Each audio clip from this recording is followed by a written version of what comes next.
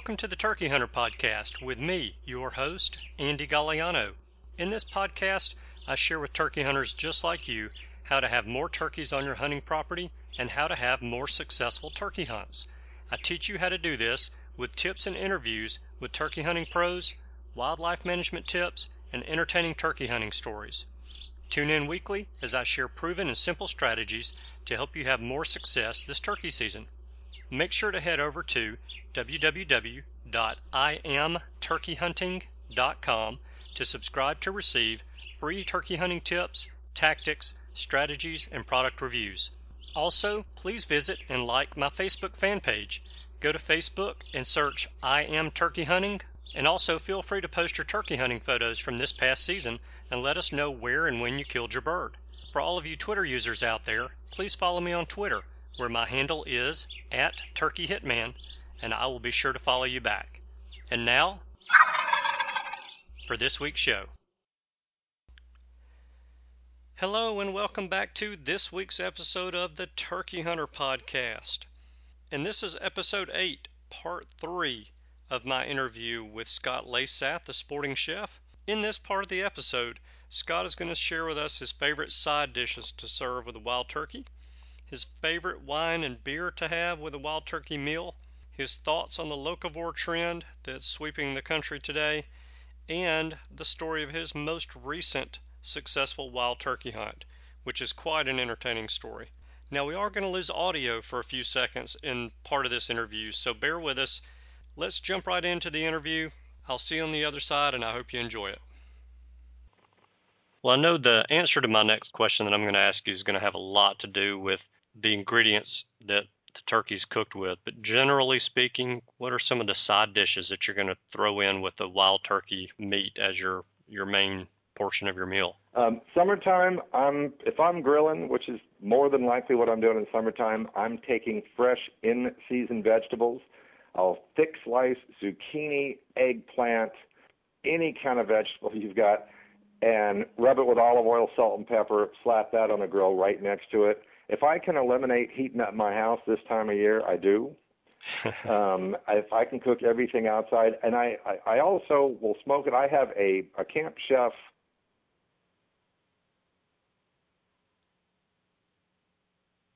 And I've cooked an entire Christmas dinner in that. I had my oven go out on Christmas Eve a couple of years ago.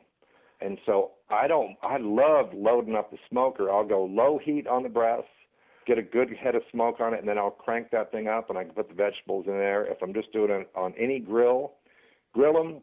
You can put some potatoes on there too. Get the potatoes cooked about halfway, rub them with the same olive oil, garlic, whatever, slap them on the grill.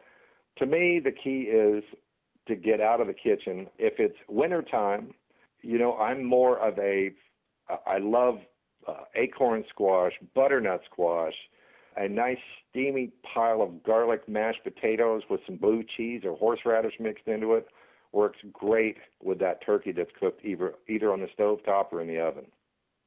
In the South, we call it comfort food. Grits. Nothing like cheesy grits next to that wild turkey, too. That works real well. Half the people listening to this podcast are going to be north of the Mason-Dixon line. They're not even going to know what a grit is. Well, we'll call it polenta. How's that? Yes, they'll know that. I was in San Diego cooking a dinner in June at this fish joint as a guest chef, and I did kind of a low country Charleston type of deal. I did shrimp and grits. And I said, now I know, as soon as I say grits, I'm looking at your faces, and you're going, that sounds horrible. I don't know what that is. And I'll say, think of soft, creamy, cheesy polenta. That's what I'm talking about. Mm-hmm. Yeah. Grits, bacon, cheese, those are the things you can put on just about anything and make me happy. I hear you. Or put with anything. So, yeah, definitely. All right, so, I like to come out of the woods every now and again, come off the lake every now and again, take a shower, put on a clean pair of pants and a nice shirt. I'm going to go ahead and admit I'll have a glass of wine with dinner. Of course, I'm going to have a beer every now and again. Mm-hmm. Tell me your favorite beer, with and without turkey. Right. And then tell me your favorite wine to have a glass of wine with the meal you just prepared that has wild turkey in it. I can only drink a couple beers. And my beer's got to be really cold. The bigger beers for me, I get full up. If I drink a big heavy beer,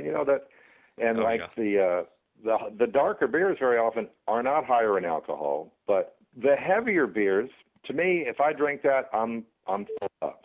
So right. I like a pale ale, pretty standard pale ale. I don't put an orange or any of that stuff in my beer. I just like beer to taste like beer.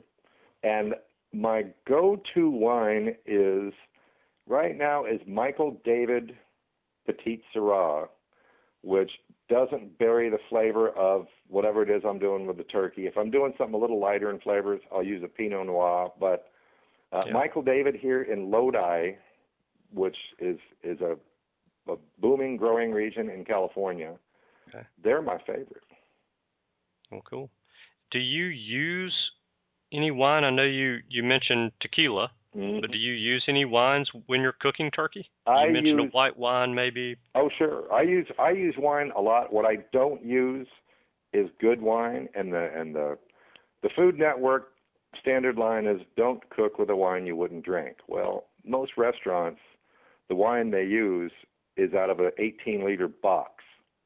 So they're using Chablis or Burgundy for the most part with the wine. Don't waste a really good wine with cooking.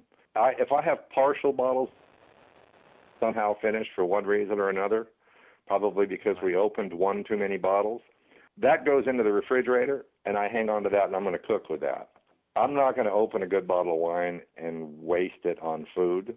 But, wine will give it flavor, and when you reduce that wine down as much as you can, if you want a great wine sauce is you take a bottle of cheap wine and you reduce it down to about a quarter of a cup.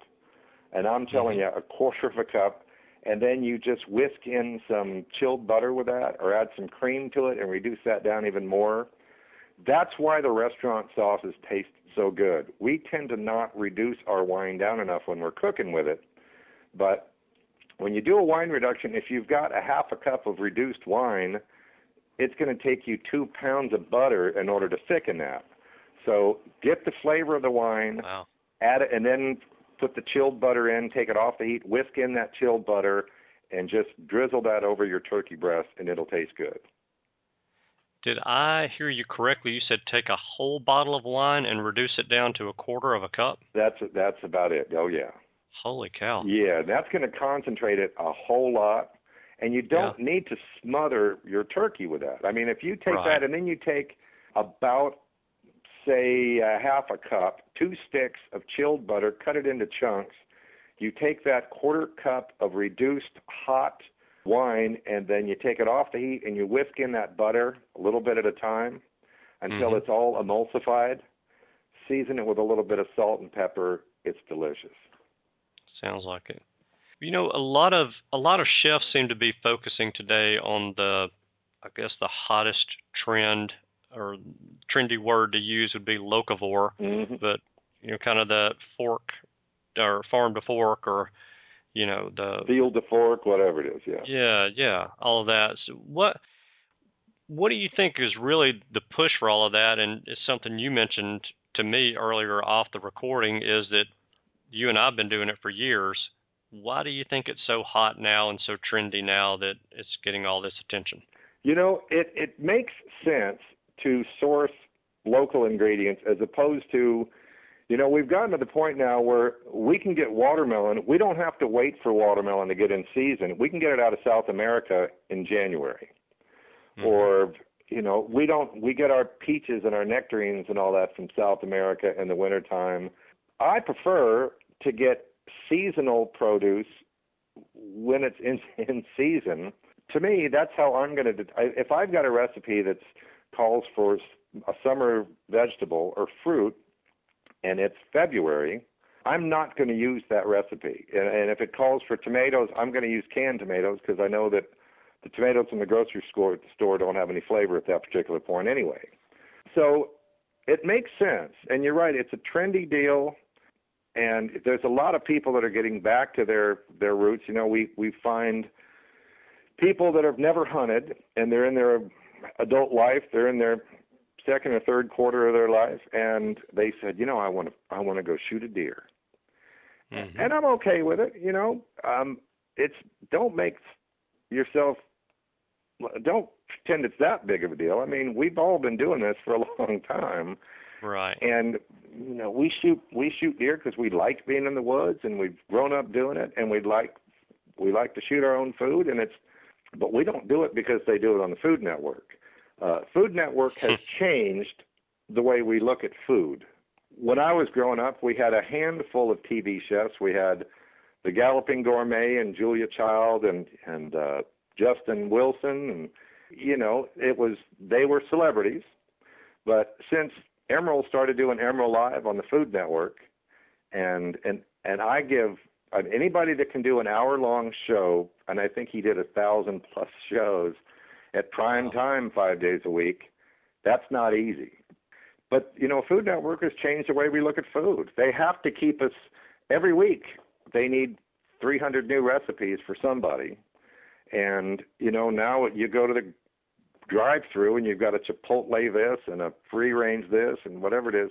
And so we've kind of complicated it. I don't know what's trendy. I don't keep up because it's, you know, whatever's here today is going to be gone tomorrow. But the locavore to me makes complete sense, and that's kind of the way I've always cooked anyway. Use what's in season as close as you can that wasn't shipped in a container, picked green and shipped in a container across the world in order to get to you. So we've been doing it for a long time, and I told you I think that's the first time in my life I've ever been hip. You know, to quote Barbara Mandrell, I was country when country wasn't cool. So yeah, I was a locavore when it wasn't even a word. Yeah, who'd have thought we'd be trendy, right? Exactly. Well, the last question I have for you is: you're an outdoorsman and a turkey hunter. Mm-hmm. Can you share with us the story of your most recent successful wild turkey hunt, and maybe one or two things that happened during that hunt that you think made that hunt successful, that were the keys of your success during that hunt? You know, I'm pretty fortunate here in Northern California. We've got a lot of turkeys. Yeah, and we got a lot of ducks and got a lot of turkeys, and that surprises a lot of people because they think it's Baywatch out here, and it's really not. Exactly. I'm in the other California, somewhere between Lake Tahoe and Napa Valley. And, you know, on this last spring hunt, it was actually both successful and funny. We had turkeys that just bombarded us. We set up at exactly the right place, and they were basically landing on us in the morning, and it was kind of I don't know which one to shoot, and they got to move out of the way because I'm going to hit 6 of them here. And so we waited for them to scatter a little bit. We didn't want it to be over anyway. So we let them wander off, and then, you know, we were thinking, take the cash. Should have taken the cash. They weren't cooperating after they landed on us. So we did manage to each shoot a turkey, and my buddy had a Shaggy on. He had to basically do a belly crawl because he couldn't get it close enough. And he finally hit his at about 35, 40 yards. And it looked like he stoned it. And he's got it over his shoulder. It's this limp thing. He's bringing it back over to this tree that I'm set up under. And then next thing, he sets his gun down, and I look out of the corner of my eye, and this turkey's taken off, this one that I thought was dead. And, you know, they're tough. You know, you roll them, and they run off. And you hate to see that happen because you got to find them, and hopefully you find them before the coyotes do.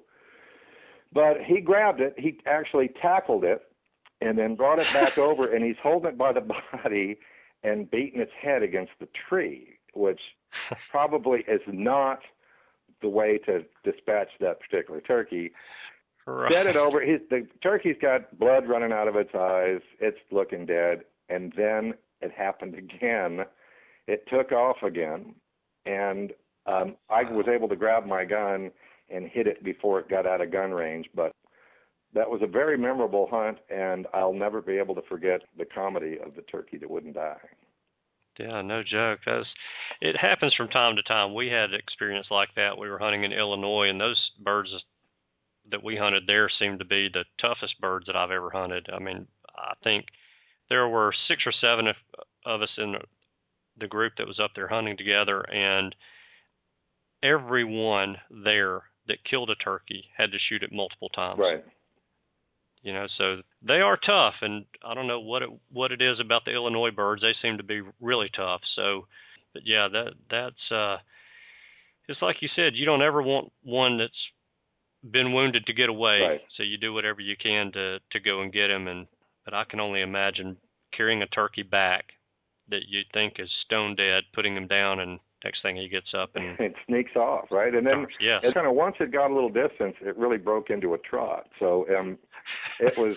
I will be able to remember that, and that's of course, you've never got a camera running at that particular time, but of course. Well, Scott, thank you so much for taking time out of your off day. Yeah, man. To share the information that you did with us.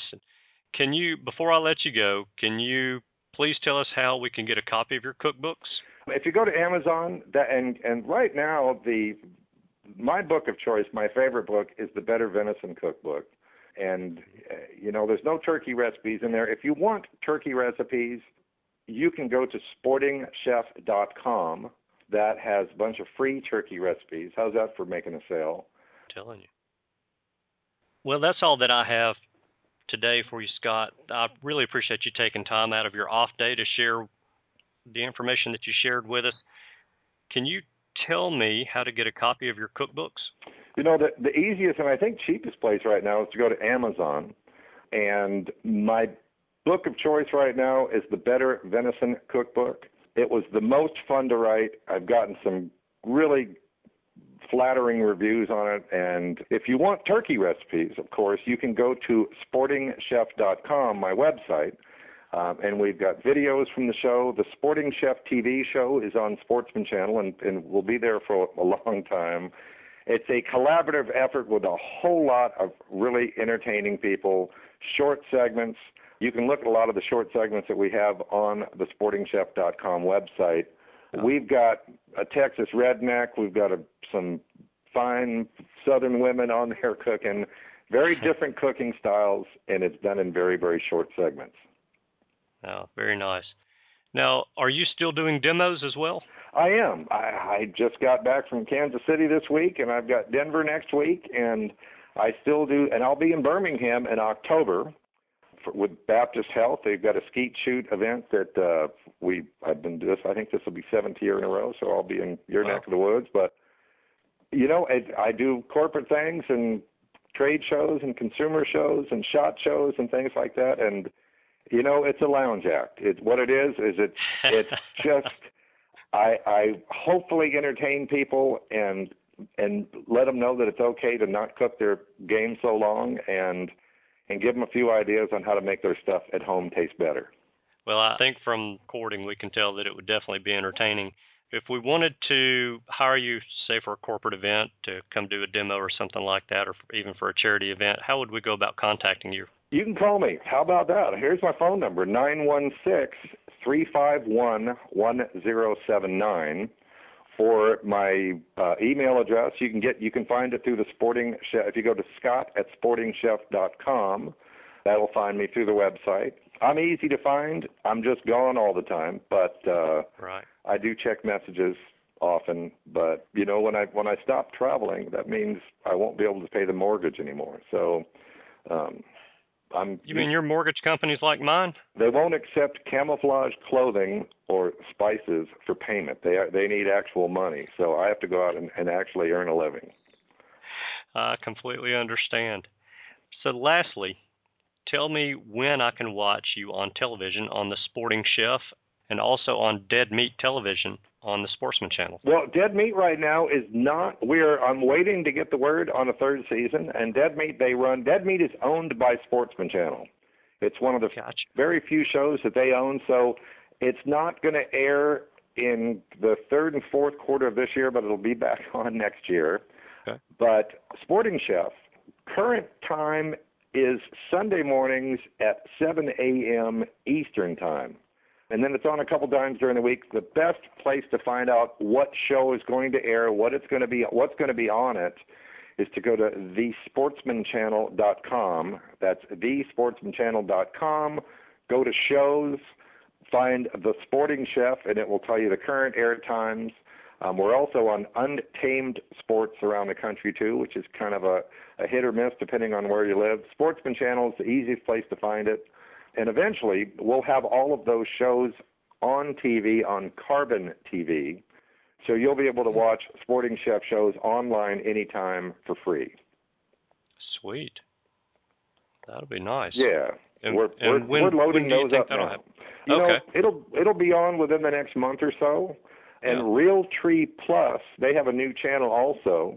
We're going to load all our shows onto Realtree Plus as well, so that people that can't get the show, that can't get Sportsman Channel, will be able to see it anytime.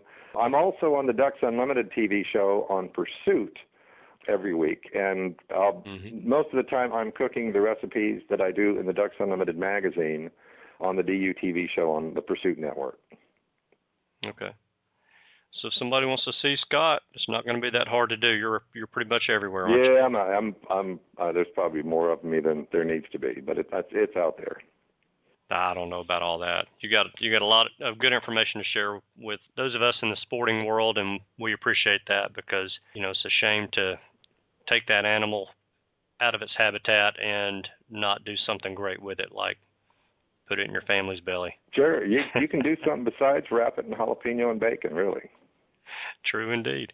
Scott, thank you again. I really appreciate you taking time out today, and I look forward to hopefully talking to you again soon, and maybe we can, on the next interview, just do some quick, simple recipes. But in the meantime, people can visit your website and pull them off of there and cook away. I appreciate it, man. Have a great day. Thank you, Scott. You do the same. Thank you. Goodbye. Hey, thanks for tuning in. I hope you enjoyed the interview with Scott and learned as much as I did. I know I'm really looking forward to trying some more of his wild turkey recipes sometime soon. If you found the info that Scott shared with us useful, then please support him by liking his Facebook fan page. Just go to Facebook and search for The Sporting Chef, and it should pop right up. And be sure to like his page and check it out often. Also, you may want to buy one of Scott's cookbooks on Amazon.com. And don't forget to visit thesportingchef.com for free wild turkey recipes. Catch Scott on the Sporting Chef TV show on the Sportsman Channel. And if you want Scott to come out and do a demo for your organization, then you can reach him at 916-351-1079, or you can email him at scott@sportingchef.com. That's SCOTT at sportingchef.com. Now be sure to tune in next week. I'm going to be interviewing Jay Salmon with OutdoorMash.com. Jay's going to share some info with us about his website and how the site can help us turkey hunters. The site has a lot of great information on it, and I feel certain that there's something on there that you'll find useful. So be sure to tune in for that. Until then, thanks for tuning in this week. I know your time is valuable, and I appreciate you sharing some of it with us. Have a great week. Thanks for tuning in. You were just listening to the Turkey Hunter Podcast. If you enjoyed the show, please go on over to iTunes and leave a 5-star review.